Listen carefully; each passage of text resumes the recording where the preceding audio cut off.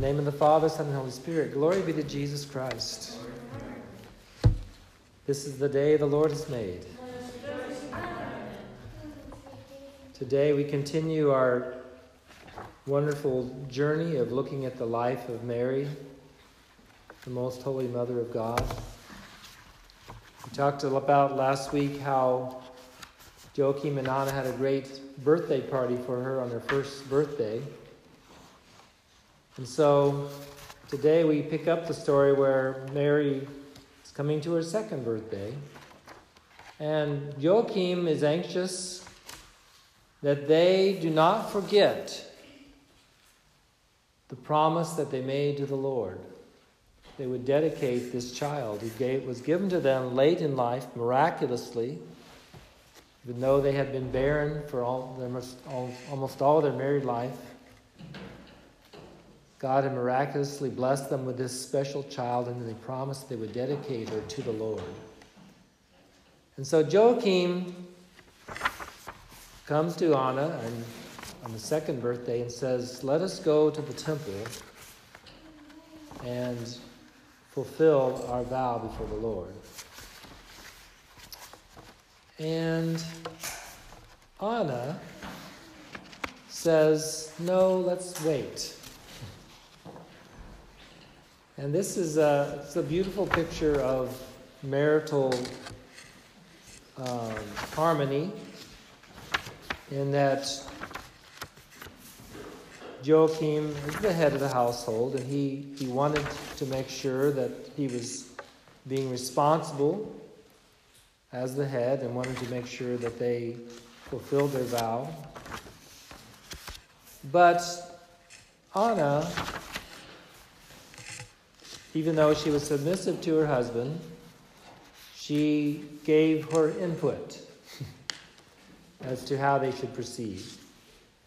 And so Joachim said to Anna, "Let us take her up to the temple of the Lord, that we may pay the vow that we have vowed, lest our Lord depart from us. Perchance the Lord send us someone to warn us that we have been too long in paying our vow, because our offering hath not yet been received." He was concerned that maybe if they didn't do it on their own, someone would come and remind them.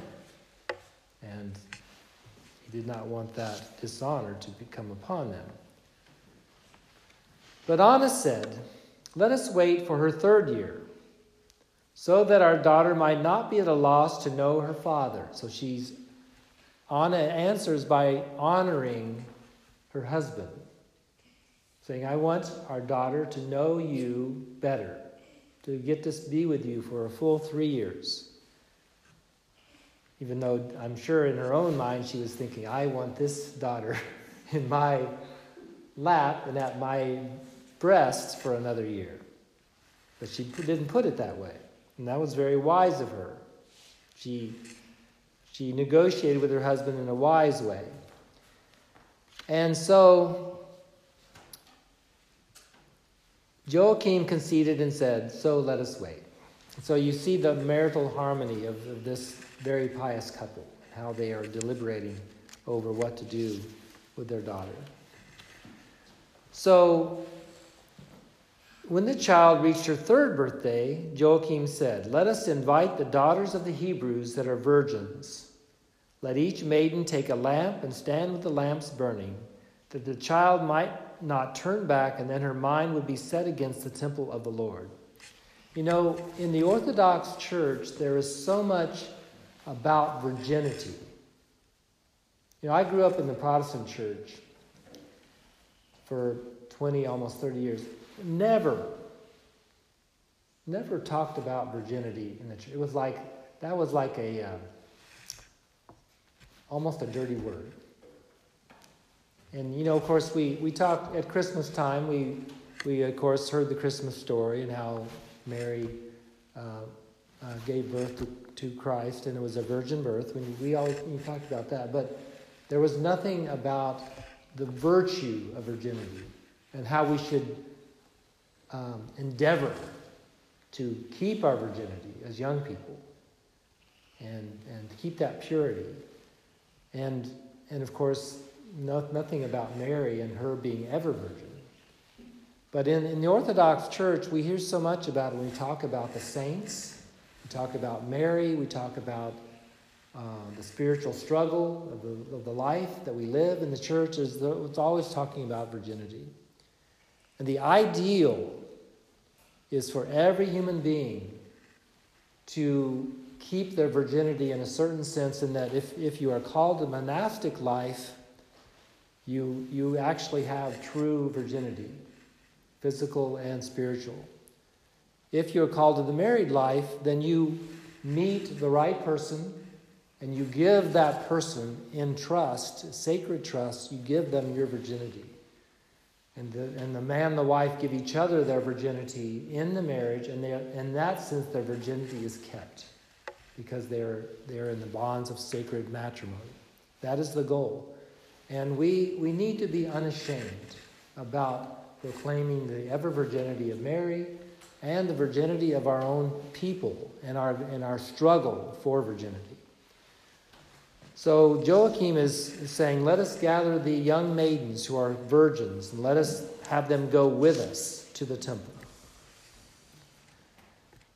We have this hymn, and as again I said last week, so much of what we know and believe is because it's in the hymnography. We have this hymn. When all hope was gone, Joachim and Anna gave birth to the undefiled virgin, and in piety they promised to offer her to God. And we're talking about the feast of the entrance of the Virgin Mary into the temple now. On this day, today, they fulfill their promise, giving their child as a sacrifice in the house of God. Before thou wast conceived, O pure Virgin, thou wast consecrated to God. And now, after thy birth, thou art offered as a gift to him in fulfillment of thy parents' promise. St. Gregory Palamas comments in the 14th century, in a strange manner, the Mother of God changed her dwelling from the house of her father to the house of God while still an infant. St. Gregory Palamas. Sadly, there are some people in the Orthodox Church who doubt these things. They reduce them to mythology or tradition or fables, and yet you have St. Gregory Palamas, the great theologian of the church, clearly saying that this is what happened. This is confirmed in the iconography of the church as well as the hymnography. Another hymn, the Virgin's father Joachim was bright with joy and kept feast with Anna. Now Anna, truly blessed by God's grace, led with gladness into the temple of the Lord the pure and ever Virgin who is full of grace. And Anna called the young maidens to go before her, lamps in hand. And she said, "Go, child," she said, "to him who gave thee unto me. Be unto him an offering and a sweet-smelling incense. Go into the place that none may enter, the Holy of Holies. Learn its mysteries and prepare thyself to become the pleasing and beautiful dwelling place of Jesus who grants the world great mercy." So the hymnography takes the liberty to plant the thought in Anna, the understanding, deep theological understanding of who Mary was, and speaks on behalf of Anna in the hymnography, saying to Mary, "Go, child, and go into the Holy of Holies and be prepared to become the mother of Jesus."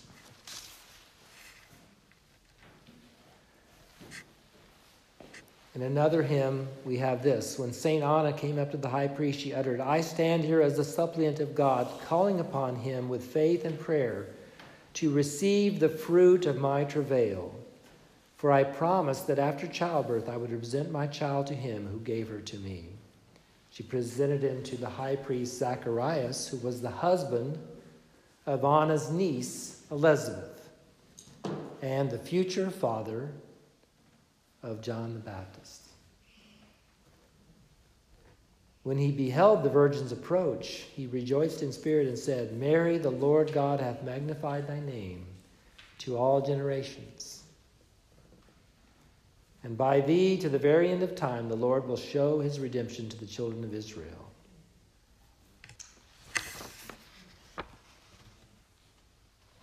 There's so many prophecies. Jacob foresaw thee as the ladder, In the Old Testament, Jacob, when he slept on that stone and saw a ladder from earth to heaven, he saw Mary as that ladder. The dry rod of Aaron was a sign of thee, and that without water it budded. In like manner wilt thou, without seed from man, virginally give birth to God, for this is his will. The fleece of Gideon. Remember that? Gideon was going out to battle, and he wanted to make sure God was with him. He put out a sign, put a fleece out on the ground of the lamb's wool, and said, if you really want me to go to battle, then cause the fleece to be wet with dew, while everything around it to be dry. And that's what happened. And then he asked for the reverse sign. He said, let the fleece be dry, and the whole ground around it be wet. And it was like that. So Mary is seen as the fulfillment of the fleece that Gideon put forth as a sign. He shall come down like rain upon a fleece, and like raindrops that fall upon the earth, Prophet David wrote. And this was the same David who said this, at thy right hand stood the queen, arrayed in a vesture of inwoven gold, adorned in varied colors. David sang in honor of thee, calling thee the daughter of the king. For he saw thee in the beauty of the virtues, in raiment of many-colored needlework at the right hand of God.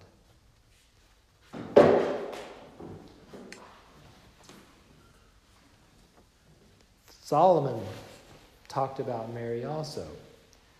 Solomon says, foreseeing how thou wast to receive God, spoke of thee in dark sayings as the gate of the king, and the living fountain sealed, from which came forth untroubled waters unto us. St. George of Nicomedia, in his hymnography, expands upon this theme. Today the house of God, the temple, receives the gate through which none may pass. Ezekiel 44, verses 1 through 2. It talks about a gate through which none may pass. Why would you have a gate if no one could go through it? Well, only the virgin. Only through the virgin's womb could the Lord come into the world. So it has brought an end to the worship commanded by the shadow of the law, and it cries aloud, verily the truth has appeared to those on earth. Daniel talked about the mountain when he said a stone was cut out of a mountain without hands. This is in Daniel chapter 2, verse 34. And Habakkuk, the mountain overshadowed that Habakkuk foresaw of old and announced in Habakkuk chapter 3, verse 3, has come to dwell within the inaccessible sanctuary of the temple. There she doth flourish with virtue, and she doth cover the ends of the earth therewith.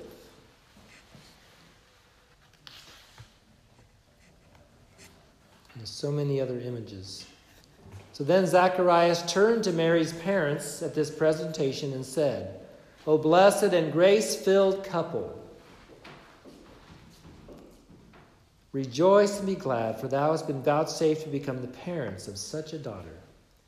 Ye have surpassed our forefathers and fathers, in that ye have given birth to the Queen of the universe, and ye will receive glory from both God and man. And isn't that true? Every divine liturgy, in the blessing, we list all the saints, and at least one of the benedictions we say, and the parents of Mary, Joachim and Anna.